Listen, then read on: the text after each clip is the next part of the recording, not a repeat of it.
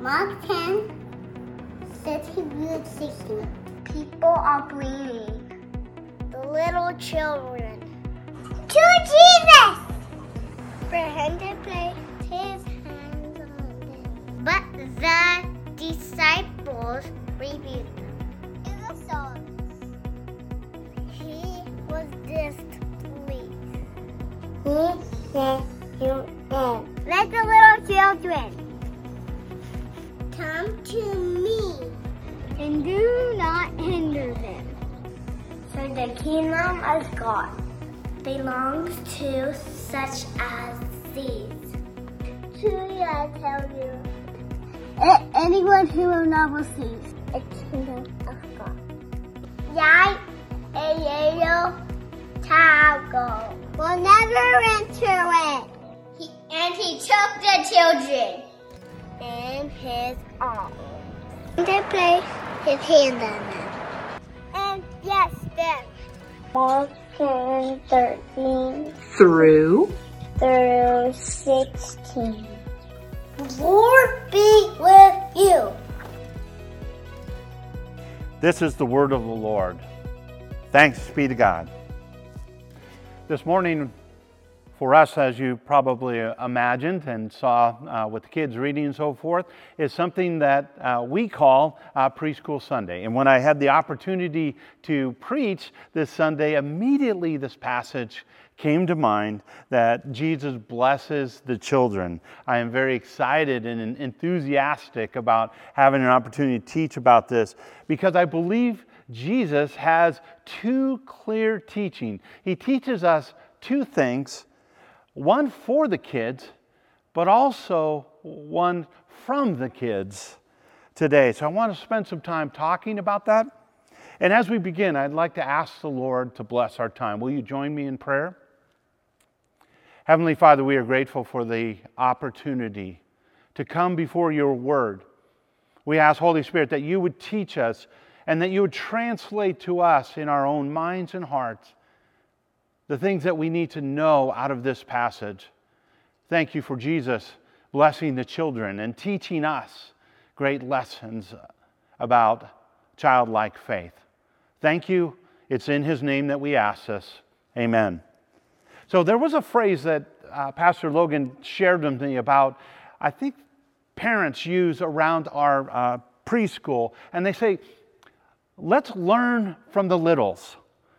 And I love that because the fact is that Jesus is modeling that in this passage we have an opportunity to learn from the littles, the little kids. And they become models to us. So in the two lessons, we want to look and learn from what Jesus is modeling. You know, I had the opportunity with my wife, Lisa, to go to the coast and spend some time with our grandkids and our children. And we have a brand new grandchild. Her name is Raylan. She's about a month old. And we have an older grandchild that's 21 months. Her name is Naomi. And apparently it takes 3 adults to watch an 8-pound baby and 1 adult to watch a 21-month-old. So I got the charge with Naomi, and man, we had a blast. It was a weekend to remember. We became buds, we bonded, we learned all about lizards, and we listened to airplanes flying over, and we talked about lots of things. I didn't really understand what she was saying, but I was engaged. It was a blast.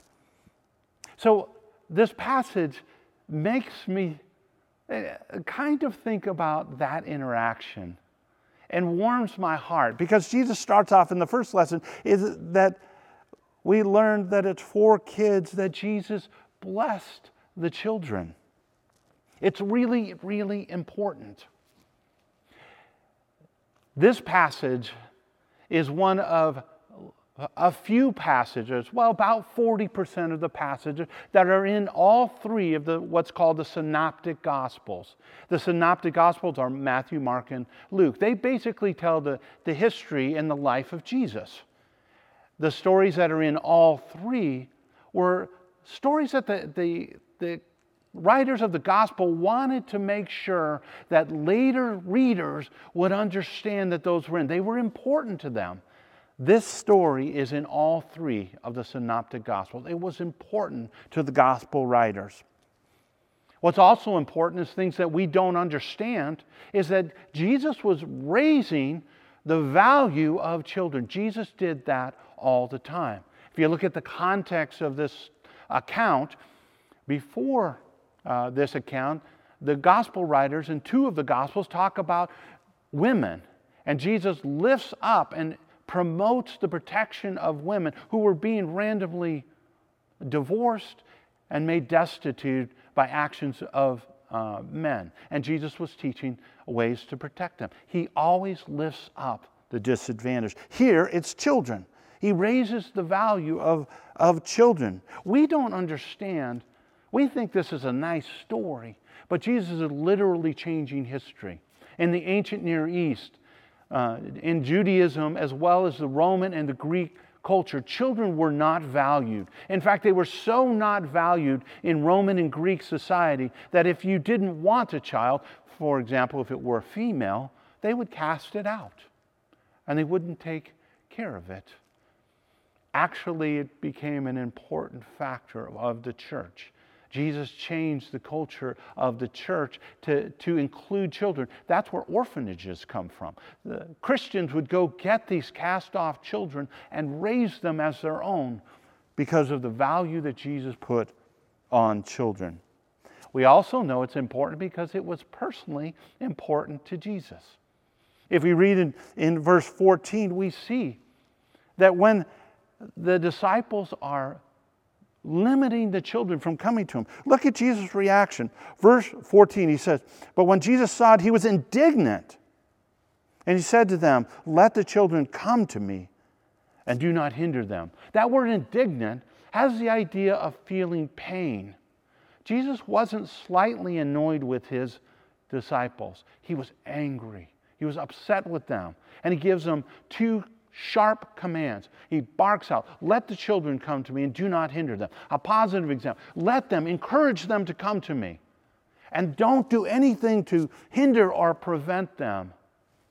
God forbid we would do something in our lives that would promote the hindering of children coming to exactly where Jesus wants them to be, in his presence for his blessing. We were in a store a number of years ago, Lisa and me. We were in line behind a student. The student was purchasing some clothing, and the clerk was being rude to her. And I heard the whole conversation. It wasn't as if the young person was being disrespectful or angry or snotty or whatever, but the clerk was being kind of mean and rude to this young person. And I was getting angry.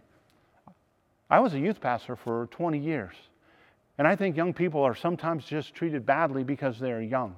And I was starting to get agitated. I was starting to move around. And Lisa just reached over and grabbed my arm and squeezed me and said, "Let it alone, Doug. Let it alone." What makes us angry is important to us. Jesus got angry with the children being prevented to come to him. It was personally important to him. We also know it was important by verse 16. It says that he brought them into his arms. Imagine that. The most important person that anybody could think of stops everything and brings the children and holds him. And it says that he blessed them. That's kind of weak in the English. In the original language, it is that he fervently blessed them. So imagine the scene that he's allowing the children. The language, when it says they were bringing the children to him, said they were continually trying to bring children to him. So this wasn't a 5-minute hiatus from important adult stuff that he just stopped and said a little pat on the head blessing to the children. No, he stopped everything that was happening, welcomed the children, brought them in his arms, and spoke blessing. That doesn't translate very well to us. We don't understand it. Pastor Logan has been mentioning a book that he's been reading on blessing and how, especially in the ancient Near East, in Jewish society, a rabbi would bless. They would speak words of truth and blessing over children.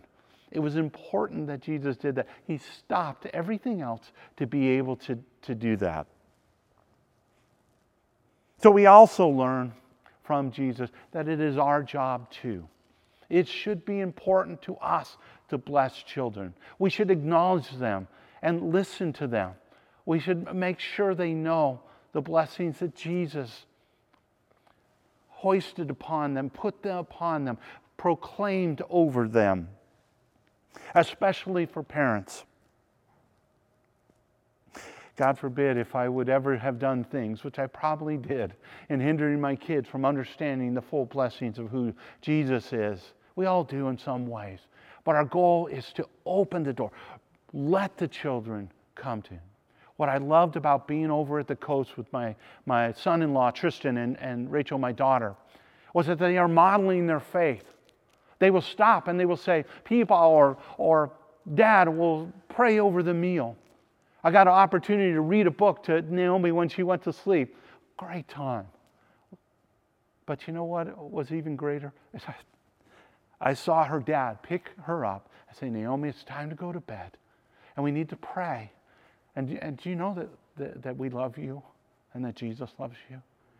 My kids are modeling their faith before them. The best way we bless our children is by living our faith before them. Parents, we have opportunity through our children's director, Courtney. She gives a children's sermon, sends out packets and things you can download and get on our website. Anybody can use those. Take the time to go through with those kids. Help them learn with them and learn from them. Also, we encourage families to worship together by watching the service online. And we know that the little rugrats are poking each other, picking their nose and fighting. And it might be easier that they're not in the room, but it's important that they are. They see you learning by watching a pastor preach, by understanding. We write the questions that we might use at the end of the sermon simply so that your kids can engage, your teenagers and your elementary kids and even younger can engage on those. It is our job to learn what Jesus told us to do.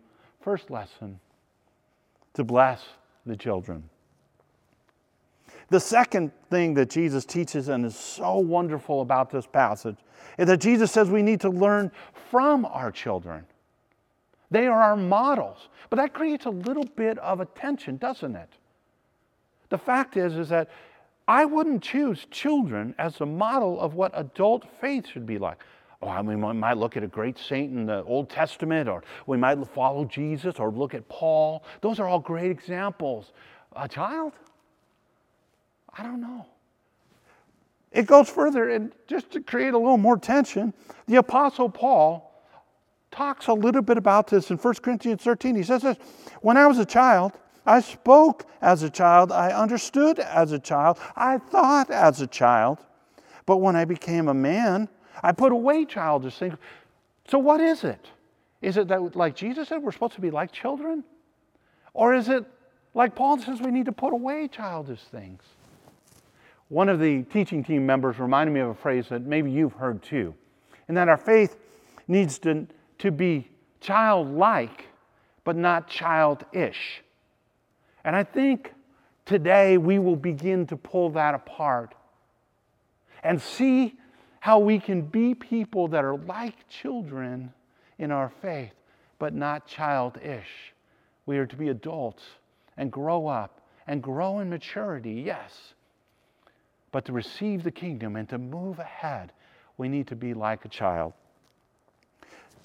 If you're like me, Jesus says something like children are the model of our faith.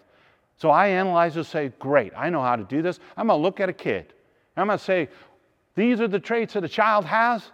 I'm going to pick the ones I think that Jesus wants me to be like. I'm going to work hard and I'm going to be like that. But it isn't what the children have. In fact, it is not the qualities that the children have that allow them to receive the kingdom of God. It is what they don't have. Let me repeat that. It isn't the qualities that children have that allows them to receive the kingdom. It is what they don't have. Naomi is so cute, bright, good-looking. Of course, she's my granddaughter. But she does this one thing that just melts your heart. She'll try to do things on her own. She's a little model of kind of what people are like, right? We like to do things on our own. But every once in a while, she'll go along. She can't open a package. She can't get the puzzle piece in, whatever it might be. And she says, "Help, please." And every adult in the room runs. You see, it isn't what they have. It's what they represent of what they don't have. There's a couple of commentators that talked about a trait that's about children that kind of capsulated it for me. They talked about children and their littleness. Children are little. They have a sense of littleness. It describes what they don't have. And I thought of 3 traits that are really poignant. Traits of littleness. Children are weak. They have no power. They can be pushed aside easily. They are needy. If someone doesn't come along and feed them and change their diaper and encourage them and love them, they will not do well. And they are helpless. They have the inability to take care of themselves. They have to be fed and taken care of and loved on. And the fact is that these traits of littleness are exactly the traits that Jesus is highlighting in what we should be like. And why should we do this? Because there are great things that Jesus teaches in this passage about how He responds to littleness. The first thing that Jesus does, Jesus moves towards the quality of littleness. He moves towards it. Verse 14, it says, "But when Jesus saw it, He got angry. And then He said, 'Let the little children come to me. Do not hinder them.'" He is drawn to littleness.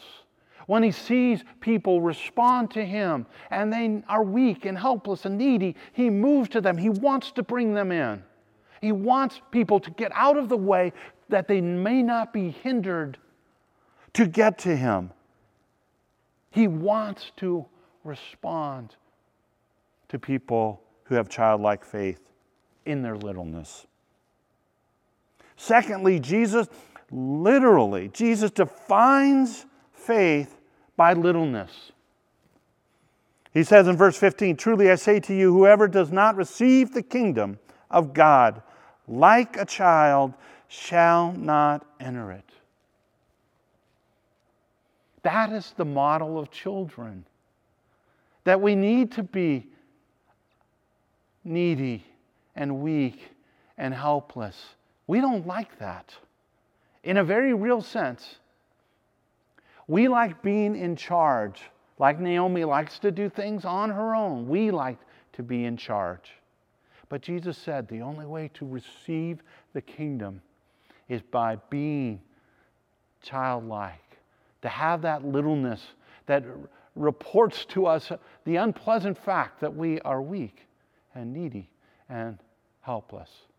The kingdom of God can be defined as wherever Jesus' rule and reign exists. The kingdom of God is received and is in the life of the believer because not only does He come in as Savior, He comes in as Lord to rule and to reign over the lives and to help lead us as believers in this life and in the next. Thirdly, Jesus blesses littleness. Verse 16 reminds us that He took him in His arms and He blessed them and He placed His hands on them. Not only did Jesus physically do that day, I believe He was teaching us that He blesses littleness. The quality that He calls out for us to copy in children is that sense of littleness, and He blesses it. He knows the kids have no power. He lifts them up and He gives His power to them. He doesn't leave them in the littleness. He doesn't leave us in the littleness. He adopts us into His family and blesses us. He always responds with blessing as we realize and as we understand the littleness of our lives. So as we think about Jesus' teaching, we do need to respond. So I want to take some time to talk about how we have this littleness in our lives. The first thing we need to do is realize. Realize is defined as to become fully aware of something as a fact. We need to realize that we have littleness. We are weak and needy and helpless when it comes to spiritual life. We can define the difference between where we are as people who have sinned and a holy God, as if we were standing on one side of the Grand Canyon and God was on the other side of the Grand Canyon. And some of us might be super athletic and be able to get closer to the other side. We may jump 20 feet further than anybody, but ultimately we end up as a little puff on the bottom of the Grand Canyon like Wile E. Coyote.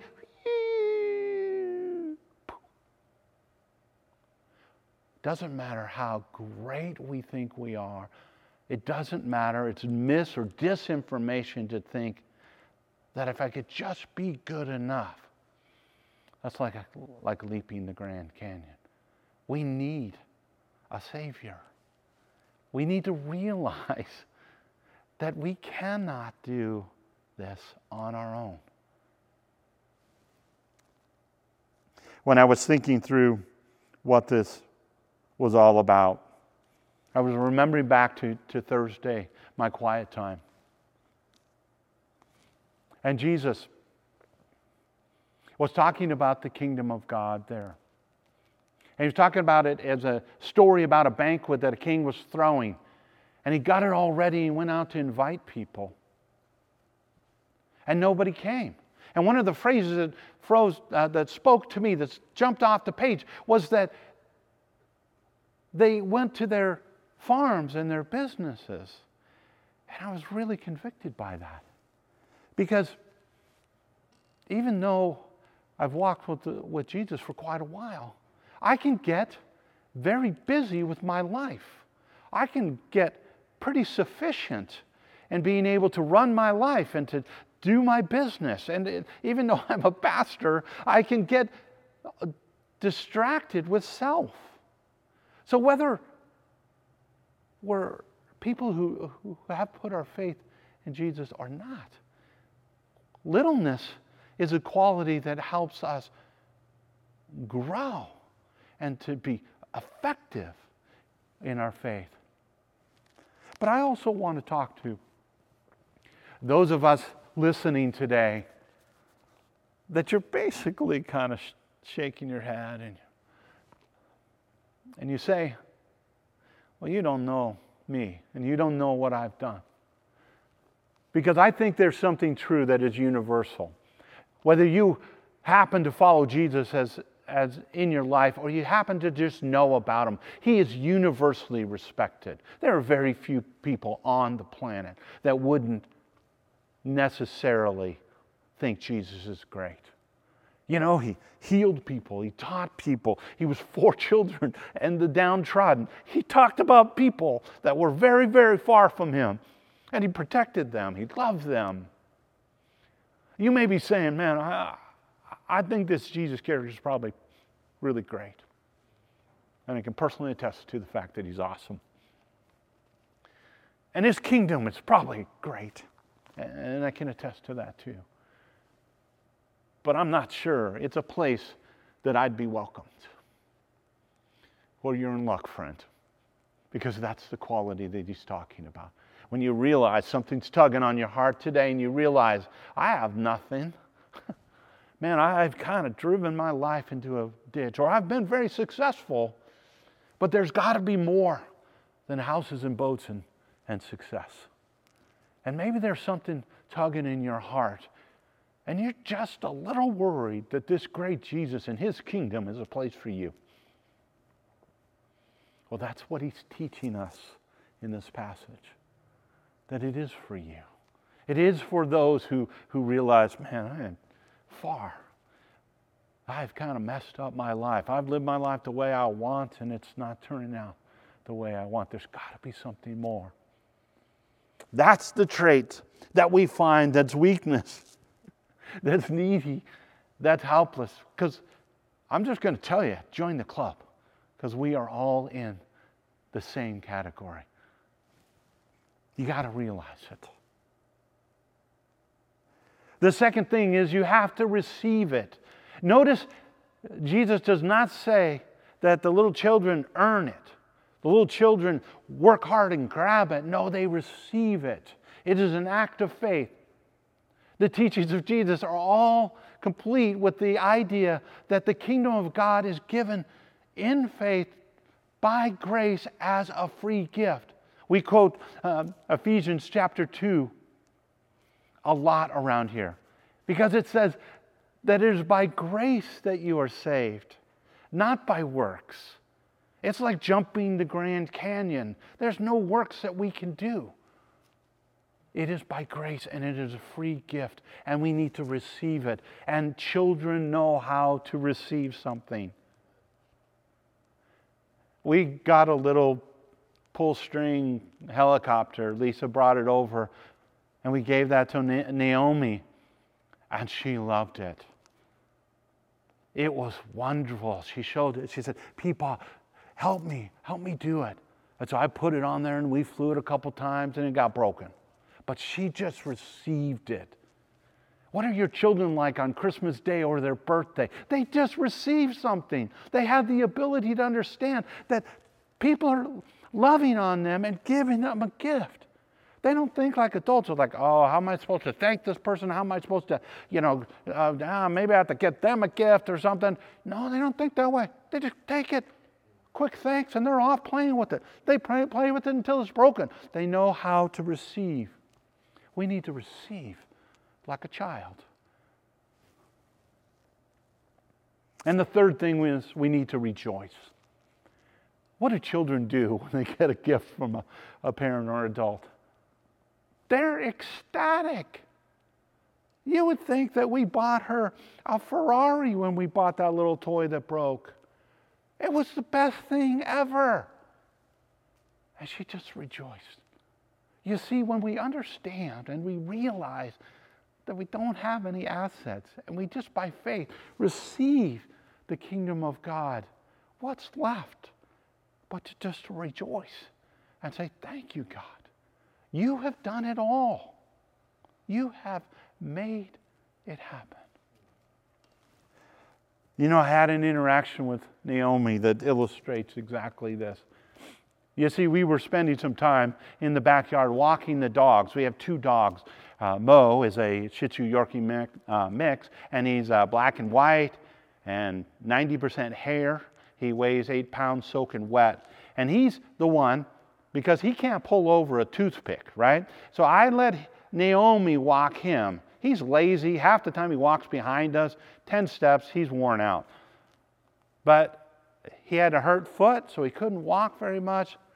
And so Naomi still wanted to walk the dogs. We had to put Mo in the shade and lapping up water, a little drink with the umbrella. Not that part.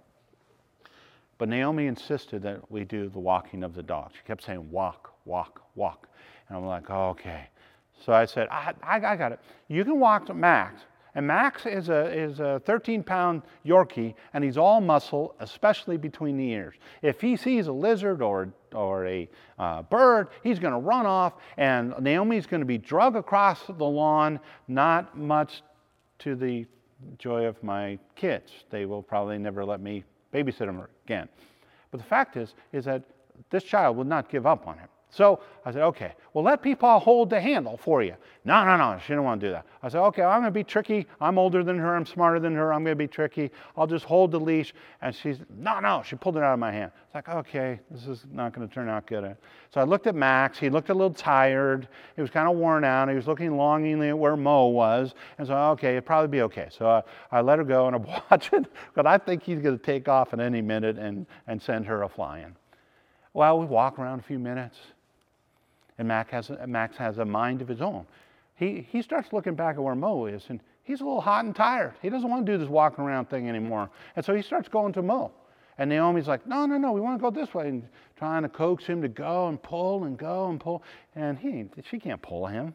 He's like doing whatever he wants. I'm kind of encouraging, I want to go and sit in the shade and drink a little drink with the, umbrella and that kind of thing. Naomi wants to walk. So she's starting to get more and more and more upset. I'm thinking, oh, gosh, she's getting red face and I'm going to be in trouble. Finally, she just gets so frustrated. She says, help, please. Help. Well, my heart melts. Okay, this dog is going to follow my commands. So I step in and I say, okay. So I walk over there and I call Max over. He follows me. And I'm walking along, and she is ecstatic to be able to walk Max. And we're walking around. We look like a little train, and she is so happy. You see, Naomi is a lot like regular people, you and me. She wants to do it on her own. She doesn't want to be limited by being weak and helpless and needy. She wants to be powerful and strong. But Jesus said, that is the model of those who receive the kingdom of God. And when I stepped in and responded to her need, when she realized she can't get Max to go the right way, she asked, and I responded. She received my help, and she rejoiced in being able to see what she wanted to happen. Well, that's like you and me. And I've walked with Jesus for over 40 years. And every time I talk about how great He is, and how much He loves us, and how He wants us to come to Him. But we need to copy the children and be willing to receive. To realize and know we are needy. We can't get there on our own and receive. And then just to rejoice at His gift.